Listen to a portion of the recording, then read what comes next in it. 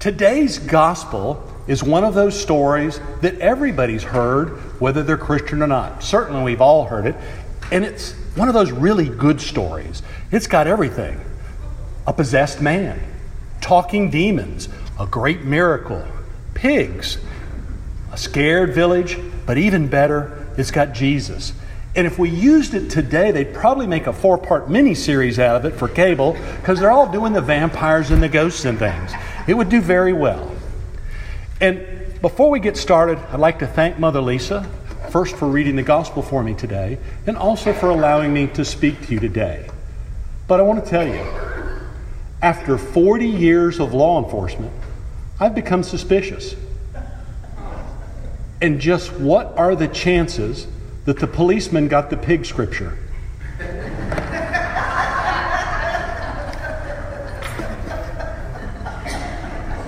It's okay, it'll take a while. On to our scripture. Jesus and his disciples are traveling to Gerasenes. Why? Why are they going to Gerasenes? The people are most likely Gentiles. Gerasenes was a Greek village that had been established during the Greek occupation of Jerusalem and was one of the 10 Decapolis cities. So everybody there was most likely Greek or a very few Hellenized Jews. Gadara, the closest large city, is one of those 10 great cities of the Decapolis that they talk about. And to the point that they probably weren't Jews, they keep and raise pigs. Now the Talmud warns the Jews, and the swine, because it divideth the hoof, yet cheweth not the cud, is unclean to you. Ye shall not eat their flesh, nor touch their dead carcass, not something a good Jew would do. Now in the verses before this one, Jesus has just left large crowds in Galilee, and that night before calmed a raging storm. So as he arrives in Gerasenes, where are the people? Where are the crowds that have been following him? Surely the local people have heard of him. It's not that large of an area, and it's possible they might have even seen him leaving the evening before, because at the Sea of Galilee, on a clear day, you can see from one side to the other. Not necessarily lengthwise, but from one side to the other. However, when Jesus arrives, only one tormented soul meets him at the shore. Our scripture continues. As he stepped out on land, a man of the city who had demons met him. For a long time he had worn no clothes. He did not live in a house, but in the tombs. Now many people would say he was disturbed, or that perhaps he was even possessed by mental illness. And it's difficult to talk about demons in our modern world. Today, we don't experience those kinds of things like they did in ancient times. So it's difficult to know. But the Bible often talks about people who have troubled spirits, folks who are frightened to trembling, and those who are burdened with weary. In each of those cases, demonic possession is not mentioned, and they're just as easily cured. But in all three of the synoptic gospels, they tell us that they are demonically possessed in this man. Now, an interesting side, all the demons that Jesus confronts have three things in common. They are separated from their families, their friends, and the people they love. They cause self-destructive behavior. They hurt themselves. The individuals cannot escape by themselves. Does that sound familiar? Don't many of us every day suffer from these same kinds of troubles? And that doesn't require demonic possession. But an interesting question is, how did the man know who Jesus is and that he was coming? For clearly the man appears psychic when he falls down before Jesus and shouts, "What have you to do with me, Jesus, Son of the Most High God?" This acclamation is well before Jesus asked Peter, "Who do you say I am?" We all remember that part. It's another favorite scripture. And Jesus' answer, "You are the Christ, the Son of the living God." Now remember Christ's answer to Peter after Peter said that. "This was not revealed to you by flesh and blood, but by my Father in heaven." So who has revealed to this man well before Peter that the Christ stands before him? And what has compelled him to be the only soul out there to meet him? Well, you can bet that it wasn't the demons. The demons don't want to be there. And that's one of the things that makes this a real human story. I can only imagine this man, if possessed, how he had to fight against an inner turmoil that was keeping him from going. We've all been around and seen homeless people who are disheveled, yelling and screaming seemingly at themselves, actually tearing at themselves, at a war with themselves, seeming to travel in a circle. And I'm sure this man looked the same way, a Greek tragedy in comedy. But yet, inch by inch, ever so closely, he was fighting those dark forces that were trying to possess him to get closer to Christ. Knowing that the Savior was coming, imagine how bravely he fought all by himself against his inner turmoil. Now remember, Mark's version of this story, he bruised himself with stones and no one could restrain him, not even with chains. As Jesus arrived, standing completely naked, he is the only one awaiting our Lord.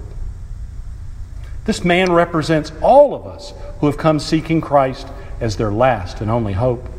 When we are consumed with despair, depression, addiction, or any number of troubles or demons. Jesus then asked him, "What's your name?" And he said, "Legions," for many demons had entered him. Now, here's the pig part. There on the hillside, a large herd of swine was feeding, and the demons begged Jesus to let them enter these. So he gave them permission. When the demons came out of the man and entered the swine, and the herd rushed down to a steep bank into the lake and was drowned. Now, I can only ask, why did the demonized pigs drown themselves? And I do mean themselves. Pigs can swim. There is nothing in the passage that suggests that God or Jesus drove them into the water or off the shore, or even in some of the scripture, off the cliff, or that Jesus even forced them into the pigs. Remember, they asked.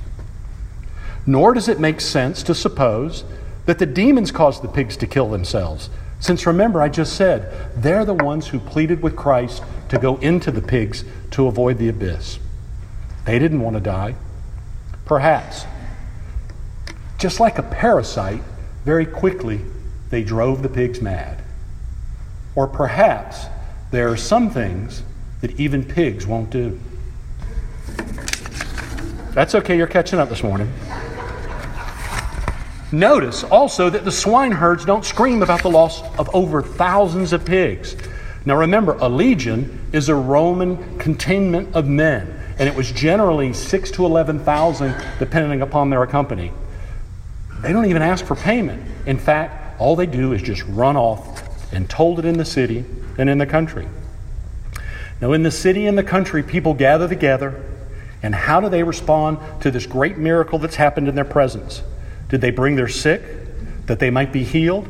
Did they open their hearts to receive the good news of Christ and the coming kingdom of God?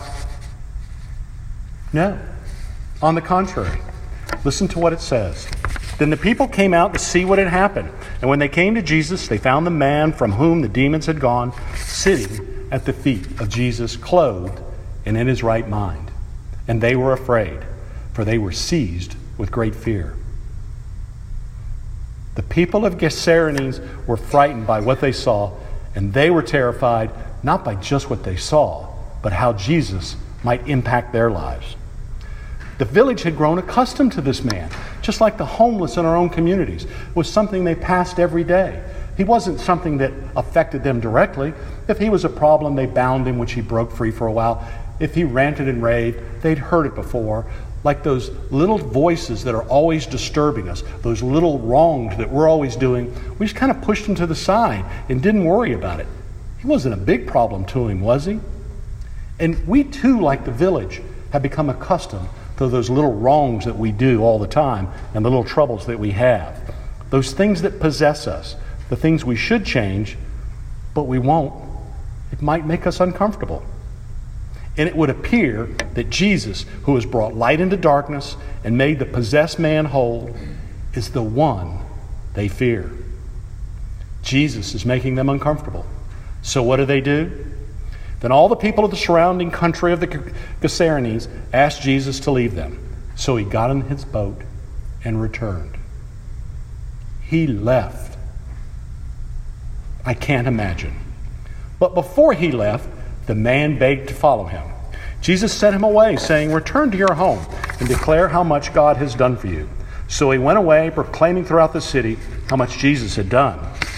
It kind of sounds sad, but think of the question I asked when we first started, and that is, why did Jesus go to Gerasenes? Why did he cross the water and calm the storm?